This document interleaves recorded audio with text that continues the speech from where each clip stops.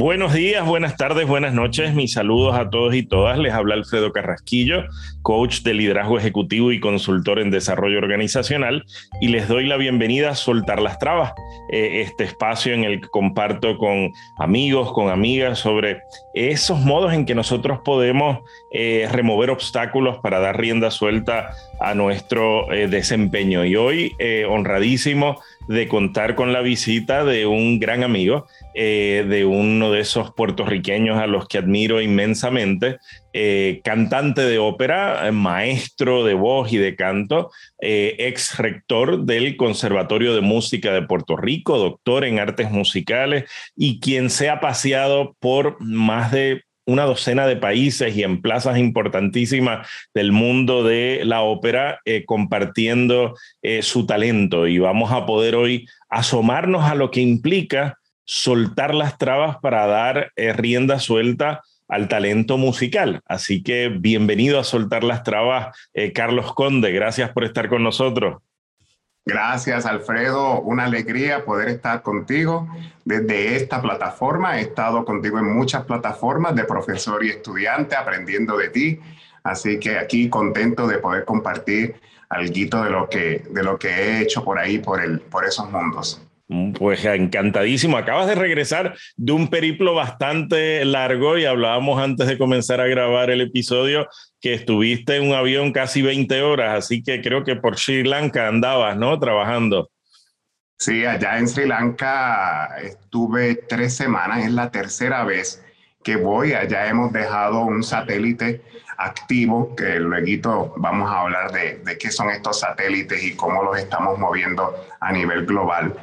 Y nada, me encanta ir a estos diferentes países, ver cómo estas comunidades de diferentes culturas ven este mundo de la música, especialmente de la ópera, y cómo todos se pueden fundir en una misma partitura desde diferentes perspectivas.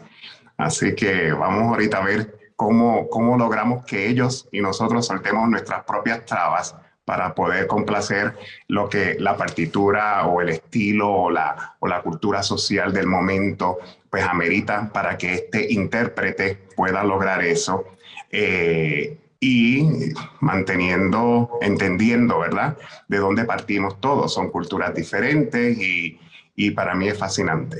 Qué bien, qué bien. Pues vamos a hablar más en detalle de eso, pero me gusta siempre comenzar por los orígenes, ¿no? Y somos ambos puertorriqueños y no podemos negar que Puerto Rico es una cultura muy musical, ¿verdad? Es decir, un poco han dicho algunos cantantes de música popular que uno levanta una piedra y salen dos o tres músicos o cantantes. Es una cantera inmensa de talento. Sin embargo, no sé si estarías de acuerdo conmigo en que en nuestras escuelas, en nuestras familias, excepto algunas excepciones, no hay realmente una sensibilidad particular por la cultura y la música que valore e incentive el gusto por la música clásica, mucho menos por la ópera, el bel canto, la disciplina que requiere la formación como un cantante de ópera, ¿no? Así que me encantaría conocer un poco de tus orígenes y cómo es que en un contexto cultural como el de Puerto Rico, tú terminas entrando al mundo de la ópera y formándote como cantante. ¿Cómo llegas a esto? Pues, es bien interesante. Voy a dividir la respuesta en dos líneas, ¿verdad? La primera línea es dónde crecí yo.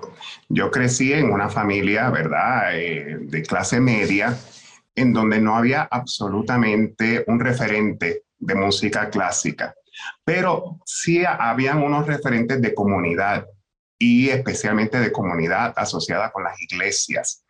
Y yo tuve la oportunidad de estudiar en la Academia Discípulos de Cristo, que es una escuela protestante, a pesar de que nosotros de orígenes éramos unas familias católicas. Pues mis padres consideraban que ese tipo de educación era la que nosotros queríamos, que él quería para nosotros, así que nosotros somos egresados de esas plataformas de los Discípulos de Cristo. Y allí Por alguna razón, a la edad de 12 años, yo abracé ese protestantismo. Era el único en mi familia, mientras todos, y mi padre muy abierto, mis padres siempre han sido muy abiertos, o mientras todos iban a la iglesia católica, pues yo iba a la iglesia protestante. Y ahí, tal como luego me doy cuenta, Andrew Carnegie decía, el gusto por la música clásica empieza por las iglesias. Y así fue que sucedió conmigo. Ahí fue cuando vemos que Andrew Carnegie, ¿verdad?, dona más de 800 órganos a todas las iglesias de Pittsburgh, de todo el Tri-State Area, ¿verdad? Y eso es un quote que cuando llegó a mí, cuando estoy haciendo el doctorado, digo, tal como pasó conmigo. El gusto por la música clásica empezó por la iglesia. ¿Por qué? Porque en la iglesia protestante habían ministerios musicales y habían coros. Y ahí fue que entonces empecé yo en el coro de la iglesia Defensores de la Fe de Flamboyant Gardens y empecé a entender lo que era una partitura, lo que era una voz de barítono o de tenor en aquella época, porque era jovencito, tenía 12 años. Y ahí mis padres, que eran muy inteligentes, tomaron la decisión de ponerme en clases de música. Y empecé a estudiar piano en el Instituto Musical Discípulos de Cristo, que era asociado con la escuela. Y ahí empecé con todo lo que era la formación y poco a poco empecé a entrenar la voz con maestros que habían allí y eventualmente voy a la Universidad de Puerto Rico. Cuando voy a la Universidad de Puerto Rico, que esta es la otra línea por la cual pues, tú vas presentando, yo no sabía en la academia, Discípulos de Cristo, que habían carreras en humanidades. En la mente yo pensaba que la música pues era un hobby o la música era una cosa que uno hacía nada más que en la iglesia. Y ahí llego a la Universidad de Puerto Rico, a la Facultad de Ciencias Naturales, para estudiar química con miras a estudiar medicina. Porque como estudiantes en high school, las opciones eran en aquella época comunicaciones, que era lo nuevo, ¿verdad? Empezaban todas estas cosas de las computadoras y todo, o otras ramas de la ingeniería o la ciencia, pero no existían las humanidades, no existía que uno podía estudiar idiomas o que uno podía estudiar literatura o filosofía, eso no era una opción, no sabíamos.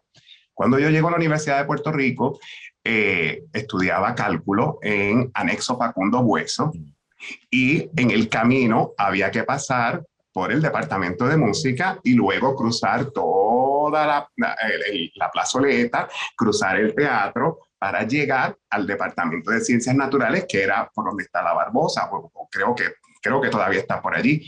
Y todos los días me tocaba ese recorrido.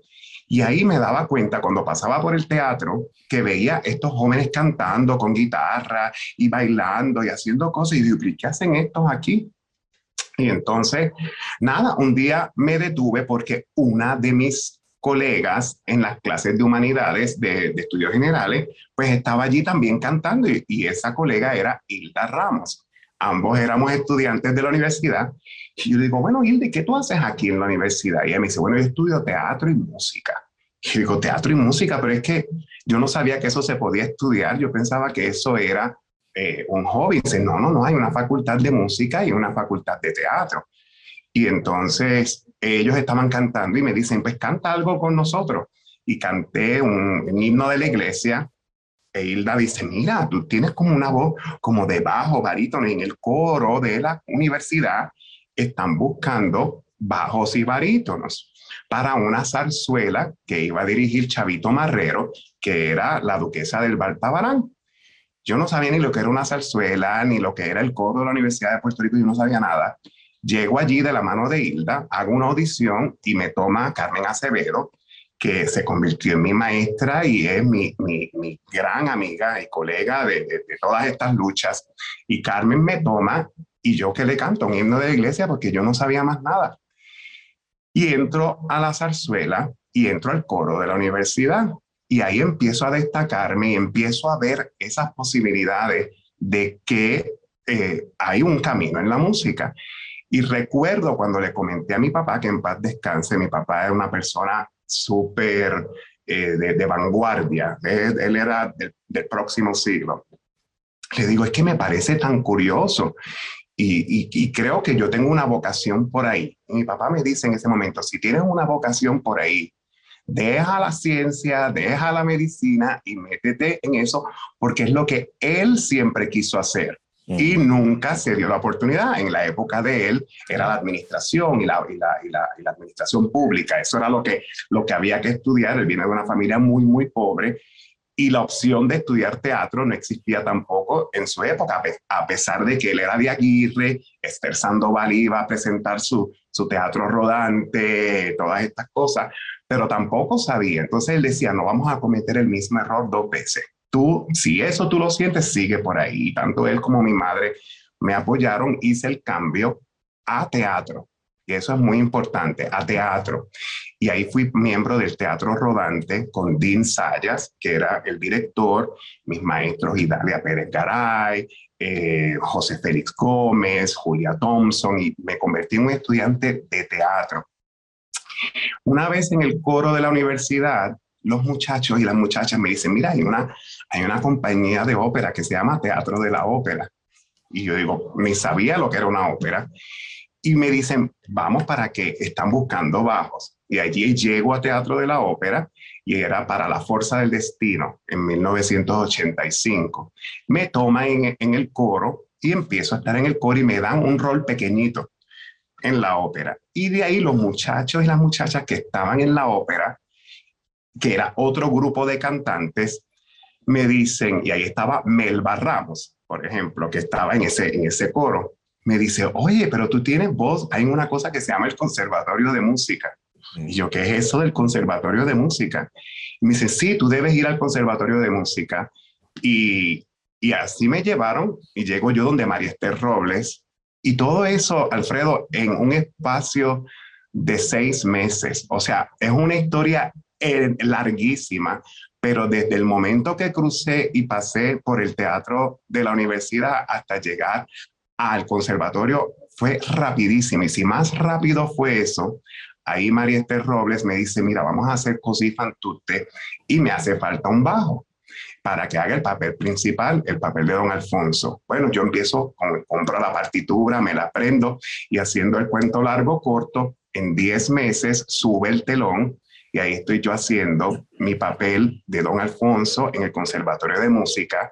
Para sorpresa mía, en el público estaba Justino Díaz y en el público estaba Odón Alonso, que era el director del Festival Casals. Y esto fue en mayo 3 de 1987, y me recuerdo porque fue mi cumpleaños. Y en esa función viene Odón Alonso y me dice, quiero que debutes en el Festival Casals. Y yo ni sabía lo que era un Festival Casals tampoco. Y era en la ópera La Vida Breve, que subió el 6 de junio. O sea, estamos hablando de un mes de cuando Odón Alonso me escuchó a cuando entonces me presento y hago mi debut en el Festival Casals. Y de ahí pues todo siguió una cadena. En menos de un año ya estaba en Juilliard y ya de ahí seguí en Juilliard y una vez terminé Juilliard, Europa, y hasta el día de hoy eslabón tras eslabón haciendo toda esta cadena que me ha llevado hasta donde estoy hoy.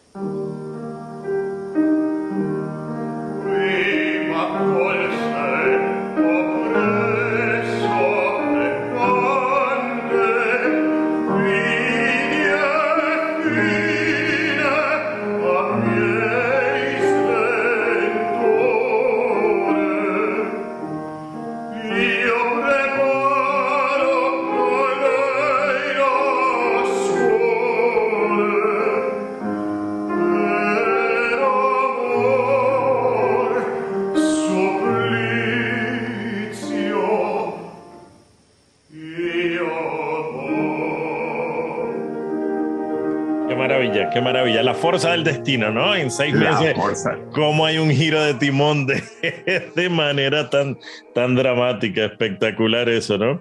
Y obviamente, a partir de ese relato que te agradezco que nos compartas, tu carrera te ha llevado a presentarte y has cantado en teatros de ópera de más de una docena de países alrededor del mundo. Has participado y has obtenido premios importantes en competencias de renombre, ¿no? Pero ¿cuál es el principal desafío? Y aquí quiero primero preguntarle al cantante, luego vamos a hablar con el maestro, pero al cantante le pregunto, ¿cuál es el principal desafío de encarnar a personajes como Leporello, Don Pasquale, o de presentarte en salas de concierto bajo la batuta de importantes directores musicales? ¿Cómo uno logra dar rienda suelta al talento propio y se crece en esa puesta en escena, en sintonía con lo que la época en que eso se escribió y se creó, como decías al inicio, inspira o propone?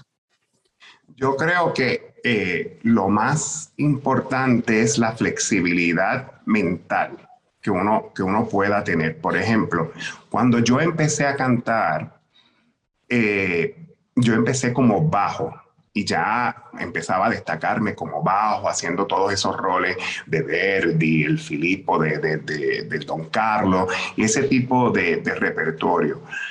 Cuando ya estoy primero en Israel, que es donde primero hago un rol bufo, que es el Leporello, recuerdo que en el momento en que se me está haciendo la invitación, la resistencia primera que yo puse es, no creen que soy bajo o no creen que doy el tipo de bajo y ahora vienen con un premio de consolación.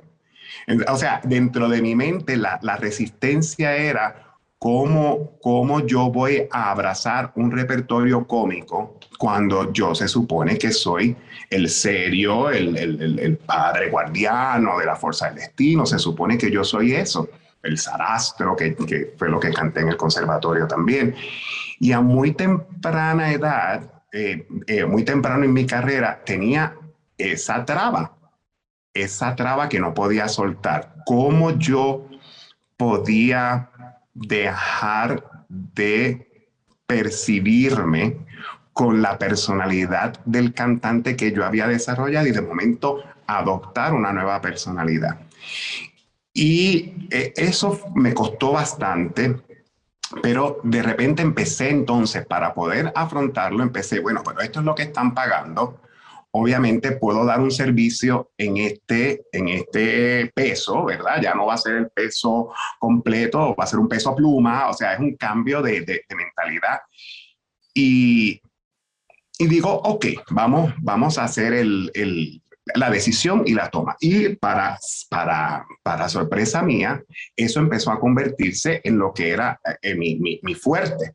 Y de ahí empiezan los teatros a llamarme porque había una necesidad de que esos roles fueran cantados con unas voces que tuvieran cierto tipo de color. Y entonces lo que yo al principio pensaba es, están desmereciendo mi talento, y luego aprendí, no quieren elevar estos otros roles con voces así. Entonces ya no es lo cómico, sino es lo virtuoso, cuán rápido se pueda cantar, cuán agudo, cuán grave, dentro de una comedia o dentro de una parodia, pero de elementos certeros. Y entonces empecé a verlo. La primera traba que tuve que soltar fue mi percepción de mí mismo dentro del el repertorio que iba a cantar. Y ahí entonces, una vez ya solté eso y vi que no iba en detrimento de mí, sino que iba a favor mío, entonces abracé los cambios y ya me di cuenta que mientras más abierto a las nuevas iniciativas yo fuera, mejor iba a ser para mi carrera. Mientras más me encerrara yo, hubo un momento en que tuve que cambiar de esos Leporellos y esos Don Pasquales, entonces al repertorio de barítono. Y ahí entonces empiezo a cantar los Janis Kiki, Falstaff, Don Giovanni, que son otro tipo de personalidad, fue otro tipo de cambio. Y así en la vida yo creo que la resistencia al cambio es lo que nos detiene al progreso y al desarrollo. Un relato hermoso de cómo el cambiar la mirada sobre uno mismo, sobre las oportunidades, abre a uno a un montón de otras posibilidades. Maravilloso. Obviamente, además de tu carrera artística, has hecho una carrera académica, ¿no? Doctorándote en artes musicales en Nueva York, habiendo ejercido la docencia en muchas instituciones, como dije al inicio, habiendo servido como rector del Conservatorio de Música de Puerto Rico. Te pregunto, ¿están nuestras instituciones de educación superior equipadas y prestas a promover la formación musical en sus aulas? O qué obstáculos tendríamos que remover para que nuestras sociedades puedan contribuir aún más a la formación musical de esas nuevas generaciones y que jóvenes como tú, cuando cruzabas por el teatro y la plazoleta de humanidades en la UPR, encuentren espacios para su vocación como tú la encontraste? Yo creo que definitivamente sí están preparadas, no solamente por la mirada artística y del entretenimiento, sino por todo lo que se ha demostrado que la educación musical y la educación artística abona, ¿verdad?, al desarrollo del cerebro, a las aptitudes, al ciudadano, ¿verdad? Eh, Creo que es importante, o sea, no, hay dos tipos de vertientes, ¿verdad?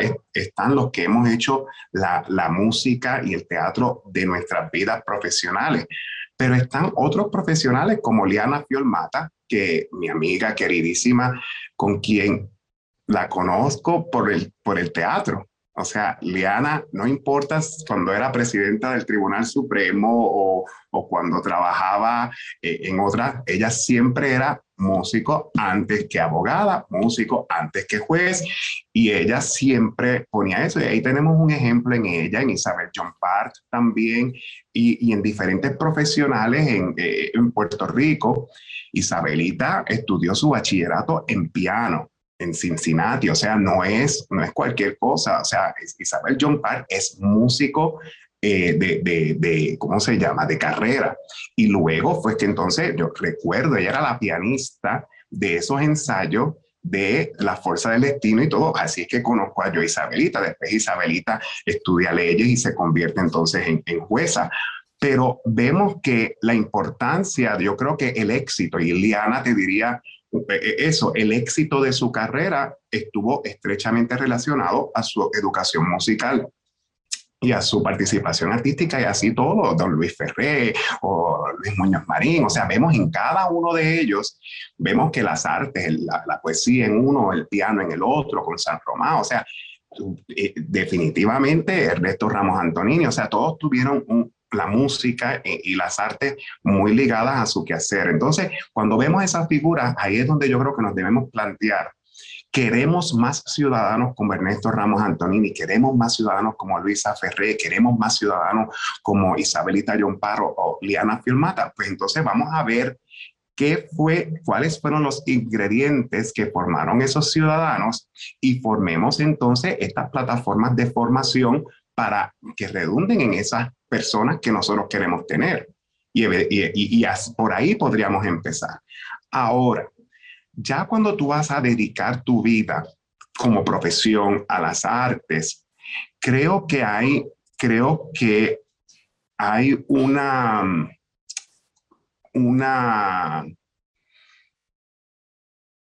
las estructuras académicas a nivel universitario en las que yo he podido trabajar se enfocan mucho en todas estas reglamentaciones de acreditaciones, que yo también trabajo para la Middle State como acreditador de instituciones universitarias.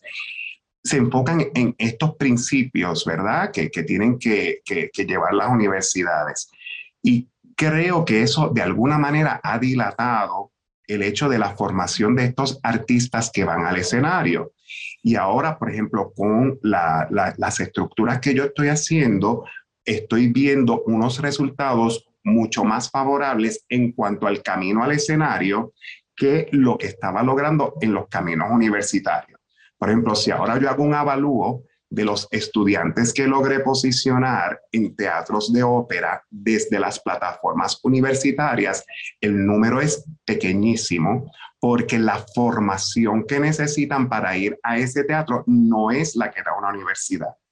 Y entonces ahí es donde estamos entre esas dos vertientes. Gano el grado universitario a pesar de que no tenga la preparación para ir al escenario, o consigo el entrenamiento artístico que sí me lleva al escenario y no me gano el grado universitario.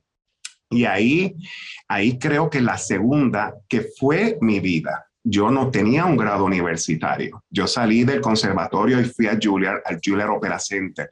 Yo no tuve un bachillerato fue hasta el 2003 que regresé a la universidad porque tenía una curiosidad y regresé a la universidad a terminar el bachillerato.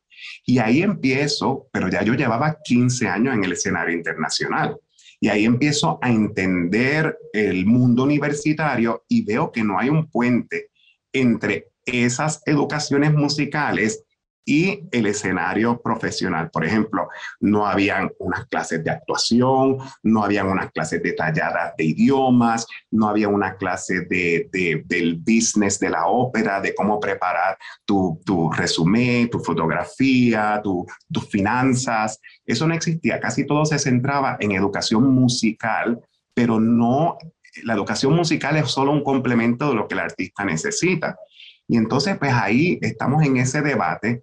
Y ahora pues soy parte de un grupo que estamos dando estas preparaciones y yo a través de mi compañía, a través de satélites, pero que sean conducentes. Y ya en menos de un año tengo 3 estudiantes en la ópera de Stuttgart, un estudiante en la ópera de Zurich, un estudiante en Múnich, 3 estudiantes que entraron a Valencia. Y entonces no puedo decir el mismo avalúo de cuando daba clases en conservatorios, o no puedo hacer el mismo avalúo de cuando era rector del conservatorio. Entonces, yo creo que las instituciones musicales se han atemperado tanto a las regulaciones de las acreditadoras que quizás no han tenido, y esta conversación yo la he llevado con la Middle State, y entonces ellos dicen, bueno, pero si tú vienes con un programa que sea verdaderamente conducente, nosotros lo vamos a acreditar, pero tiene que estar, y creo que esas son las conversaciones que hay que tener. En vez de convertir el Conservatorio de Música en una universidad que cumpla con los requisitos de la Middle State, lo que habría que hacer es que la Middle State entienda lo que el Conservatorio de Música quiere formar. Y la Middle State sí está dispuesta a eso. Lo que nos tenemos que sentar somos nosotros para presentarles a ellos. Y ahí es donde está cuándo nos vamos a sentar para poder desarrollar estos programas que sean certeros. Claro. Sí, la valentía de tener esas conversaciones para asegurar que el entrenamiento que requiere el artista y el cantante es el que ofrecemos como parte del currículo y conciliar esas exigencias con lo que la oferta debe ser, ¿no? Y ahí entonces ahí viene la pregunta.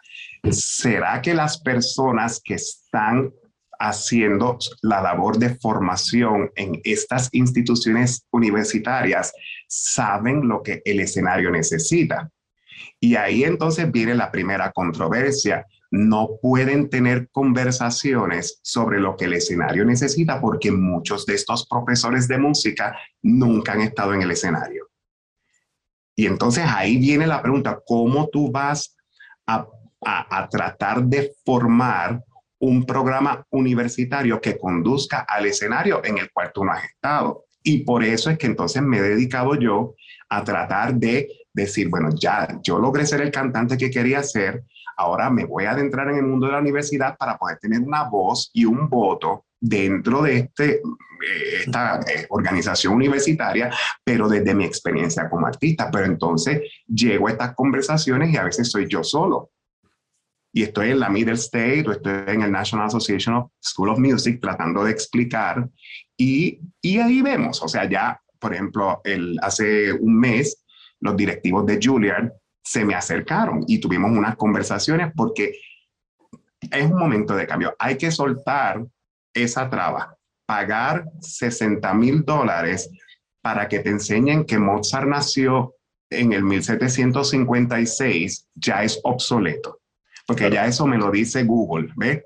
Entonces, ya estas instituciones tienen que soltar esas trabas, tienen que haber una modificación, pero eso requiere unos cambios que muchas veces son dolorosos, porque el maestro que lleva 30 años enseñando que Mozart nació en 1756, darse cuenta que es obsoleto y que no va en el nuevo plan es muy difícil.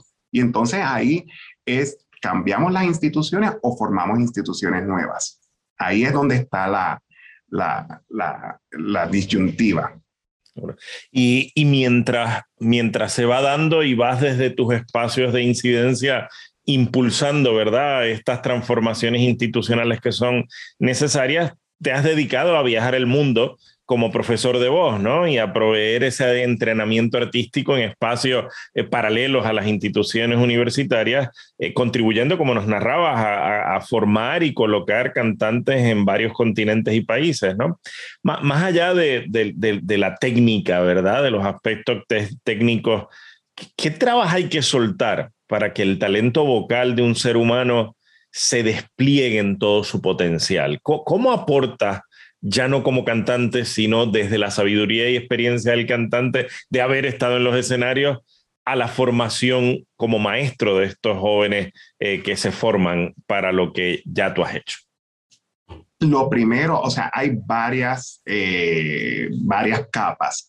La primera es la voz como instrumento. Y ahí es donde viene el primer reto eh, que me ha llevado a dar clases en países como Malta o Finlandia, Hungría y ahora Sri Lanka. O sea, menciono esos países en específico, e inclusive en el País Vasco, porque son países que tienen unas telas culturales en sus idiomas que dictan la forma en que esa persona percibe un símbolo y ese símbolo de ese abecedario, digamos la vocal E, la transforma a su cerebro y entonces sale la E muy parecida a como la pronunciarían en su idioma. Ahora mismo, por ejemplo, en Sri Lanka tuve ese reto porque la E para nosotros, para ellos es y ese sonido no es conducente a un instrumento musical. Entonces, por ejemplo, si yo tengo que decir, es la solita historia del pastore, si yo veo esa E como la ven ellos cuando ellos hablan en Sinala, entonces sería la historia del pastor. Y hacerlos entender o flexibilizar o que suelten la traba de su cultura de lenguaje para adoptar unas formas de hacer sonidos que van a ser es o van a ser as, pero desde otra perspectiva es la primera traba que hay que soltar. Y por eso menciono estos países: Finlandia, Malta, el País Vasco y Sri Lanka y Hong Kong, porque son países con idiomas muy peculiares, que no son los idiomas como los idiomas de nosotros, que se adaptan rápidamente a lo que llamaríamos el Western Style of Singing. O sea, la teoría es la partitura que escribieron esos profesores, la escribieron de acuerdo a la fonación que existía de acuerdo a esos idiomas y los demás de otros países pues lo adoptaban. Pues esa es la primera parte, la parte técnica vocal, convertir esas gargantas en producción de sonidos armónicos que entonces puedan cumplir con las exigencias de la partitura, tanto del lenguaje como de el acceso a registro. La otra cosa son sus personalidades. Por ejemplo, en Sri Lanka, muchos de mis estudiantes son, muchos no, yo diría casi todos, el 95% de estudiantes son conservadores de acuerdo a la cultura. Los matrimonios todavía son arreglados por el papá y la mamá. Y yo le pregunto a los estudiantes con mucho respeto, porque pues no puedo decir nosotros somos mejores o ellos son mejores, o sea, somos diferentes. Y yo digo, pero ustedes van a una discoteca. Me dice, no, eso no existe. Y ustedes van a un bar. Dice, no. Y ustedes tienen novias. Dice, no, la novia que nosotros vayamos a tener es con la que nos vamos a casar. O sea, son culturas que así son. Y eso es en Sri Lanka, que es un rising community. Imagínate en Pakistán y en Irán y en Saudi. O sea, son otras cosas. Y ahí tratar de entenderlos para poderlos llevar. Recuerdo, por ejemplo, el año pasado, hace 2 años, cuando fui a Sri Lanka, monté la Bohème y llevé el tenor, era de México, y la soprano era de allí, de Sri Lanka. Cuando de momento el tenor toca la cara de la soprano para cantarle, ¿verdad? En el dúo O Suave Fanchula. La soprano empezó con una actuación tan espectacular, porque la veo como tan nerviosa y tan sudando, y yo le digo a mi colega, yo le digo, wow, pero qué actuación, y dice, no, no está actuando. Es la primera vez que alguien le toca su cara y ella está a punto de desmayarse. Yo digo, ¿cómo? Digo, sí, porque su cultura es así. Y entonces, ¿cómo presentar eso cuando papá y mamá están en el público? Y de momento ven a su hija besándose con un tenor mexicano. O sea, ese tipo de cosas las trabajamos y es muy interesante ver, o sea, mi estudiante de Japón, mi estudiante de Botswana, mi estudiante de Sri Lanka versus mis estudiantes de México o de Centro y Suramérica, ver cómo esas trabas, algunas son menos, otras son más, impiden que se logre, ¿verdad? La plenitud de la escena. Así que es interesante y eso es lo que hacemos. Vamos por todas estas partes del mundo, creamos estos satélites donde nos vemos de manera virtual durante 2 meses y entonces viene un desemboque donde entonces todas estas personas de diferentes países se reúnen en estos sitios en específico. Ya lo hemos hecho en Londres, ya lo hemos hecho en México, ahora la próxima va a ser en Sudáfrica, donde van todos estos cantantes y desembocan para hacer la manera presencial del trabajo que se ha hecho de manera virtual. Y entonces ahí vamos viendo esa fusión de culturas que creo que es más interesante, creo que le da al arte una dimensión mucho más amplia, ver la bohème vista desde una lupa de Sri Lanka o ver el Don Giovanni visto desde una lupa de Botswana o el Barbero de Sevilla, cómo explica el Grande de España en Kenya o en el Congo a un cantante de ese país. O sea, es fascinante y verlos cómo todos llegan a la partitura y todos empiezan a hablar un solo idioma. Pues esa es la parte bonita y eso es lo que tratamos de enseñar. Qué trabajo maravilloso y qué orgullo verte andando por el mundo gestionando esto y apoyando estos esfuerzos. Por último, Carlos, me gustaría un poco que te subieras al helicóptero y miraras de manera panorámica, pues los escenarios y las políticas culturales de los distintos países por los que viajas y en los que trabajas, incluyendo el nuestro, ¿no? Estamos saliendo de una pandemia terrible, muchos países antes incluso de la pandemia enfrentaban situaciones económicas precarias y siempre en momentos de austeridad y de precariedad de las cosas que más sufren son las instituciones culturales, ¿no? El espacio de los gobiernos para subvencionar la actividad cultural. Y me gustaría preguntarte, bueno, en un mundo de tantos retos económicos, ¿son viables las instituciones culturales? ¿Cómo los distintos sectores pueden contribuir a la vitalidad de la actividad cultural en nuestros países para que las situaciones precarias no impidan, ¿verdad? No generen trabas a que esto siga siendo un ámbito de creatividad y de producción estética?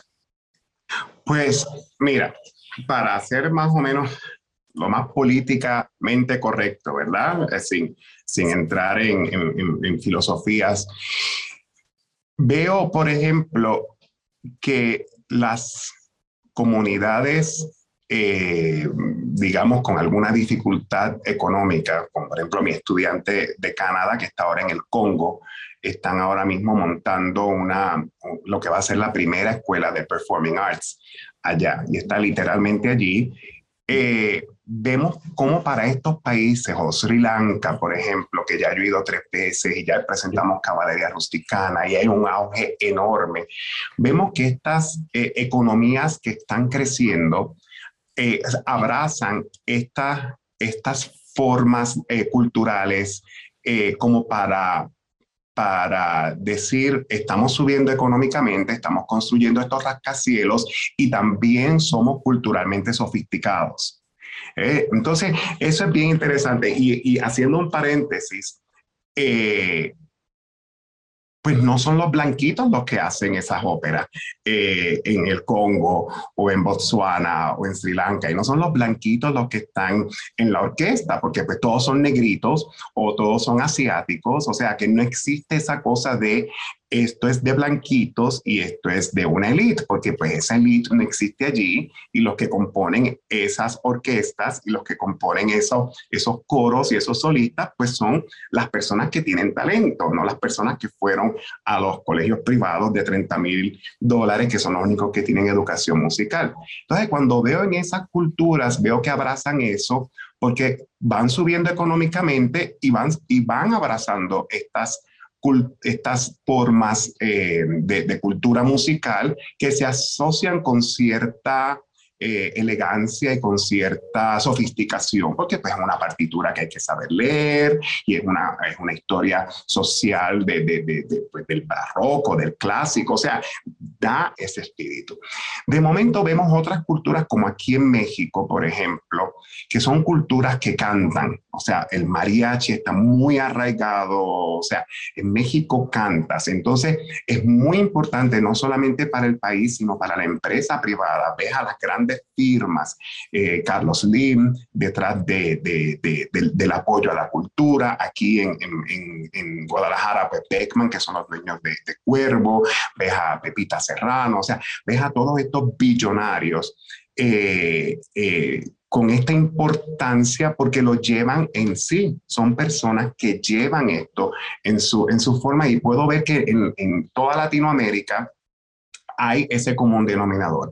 Hay un común denominador de que es un orgullo el tener, por ejemplo, don Juan Beckman, el dueño de Cuervo, le dice a los niños, yo te doy el balón de fútbol, pero antes me tienes que tocar el violín y le entrega un violín antes de entregarle el balón. O sea, hay una cuestión cultural enorme y veo pues los países asiáticos, increíble. O sea, ya Juilliard acaba de construir su primer satélite en Tianjin y la cantidad de músicos que se están preparando. Ahora, vamos a hablar del caso de Puerto Rico. Ya Fernando Callejo, ¿verdad? El gran historiador de música de principio del siglo XX, escribió sobre el caso de Puerto Rico. Nosotros tenemos esa dualidad, ¿verdad? Latina y esa dualidad americana.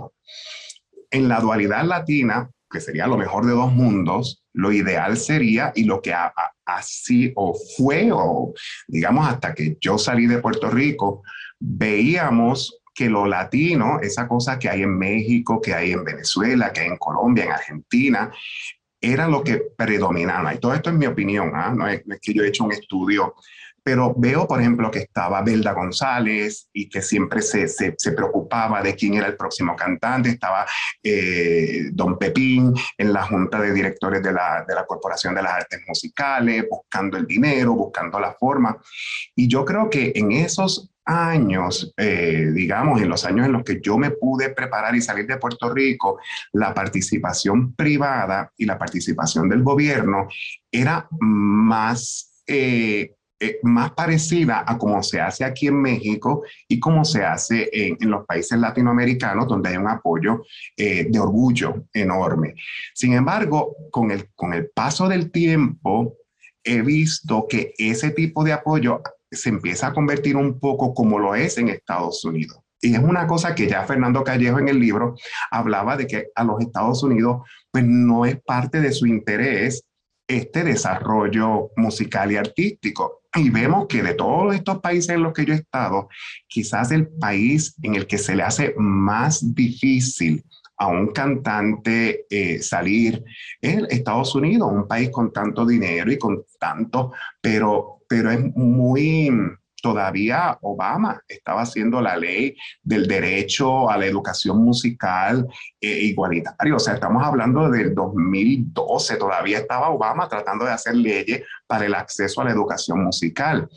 Y creo que de alguna manera eso nos ha afectado a nosotros en Puerto Rico. No veo como que todo ese tipo de desarrollo empieza a asimilarse un poco más a como los Estados Unidos empiezan a hablar de estos temas y no como Latinoamérica habla de estos temas. Y entonces es una cosa que ya Fernando Callejo había pronosticado hacía 100 años, pero vemos que ahora estamos en esa dicotomía, o sea, estamos en el medio de eso. Y creo que Puerto Rico, lamentablemente, en los últimos años, ha perdido un poco eso, ha perdido un poco de nuestro próximo Justino Díaz o nuestra próxima Margarita Castro Alberti, o sea, esas eran personas que estaban en el ojo público. Los cantantes puertorriqueños se siguen destacando en el exterior, pero las compañías en Puerto Rico ya merman. Recuerdo cuando antes se hacían 8 o 10 funciones, había 3 compañías de zarzuela, 3 compañías de ópera, habían diferentes iniciativas, el conservatorio haciendo sus cosas, ya no hay nada. Y eso, o sea, se hacen cosas, o sea, Culturarte sigue presentando sus cosas, pero no es lo mismo y no es como se está haciendo en estos sitios donde son los cantantes mexicanos los que llevan la voz principal.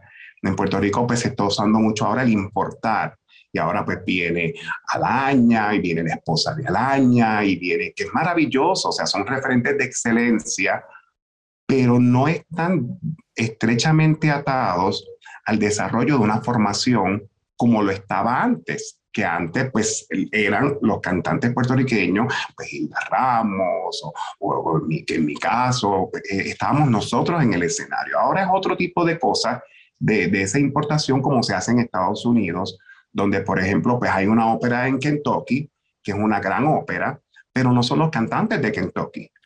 Y hay una ópera en Milwaukee, pero no son los cantantes de Milwaukee. Puerto Rico pues se está convirtiendo en casi un espejo de, pues vamos a hacer una gran ópera en Virginia, pero no son los cantantes de Virginia.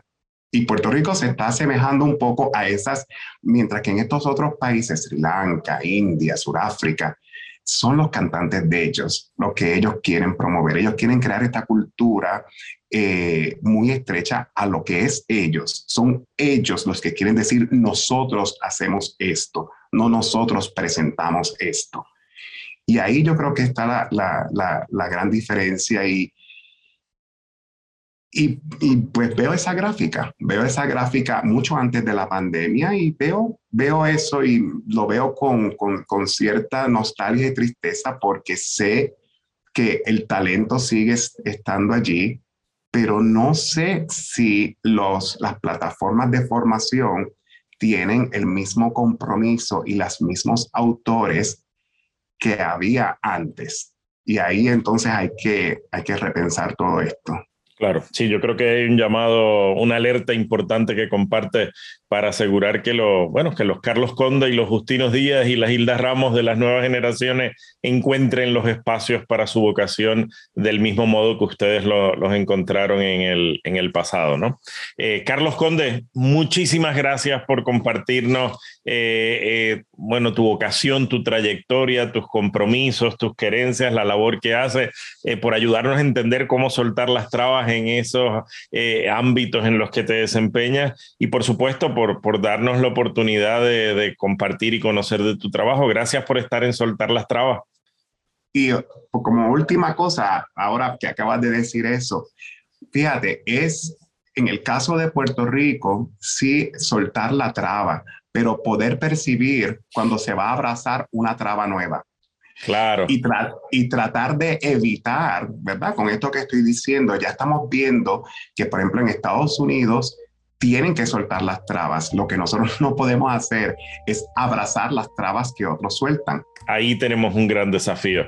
Me parece una alerta maravillosa para quienes nos escuchan y para los responsables, de las políticas educativas y las políticas culturales y la gestión de país, ¿no? Es decir, en un momento en que tenemos que volver a renacer, no podemos perder de perspectiva lo que fuimos en otros momentos y la grandeza a la que eso dio paso.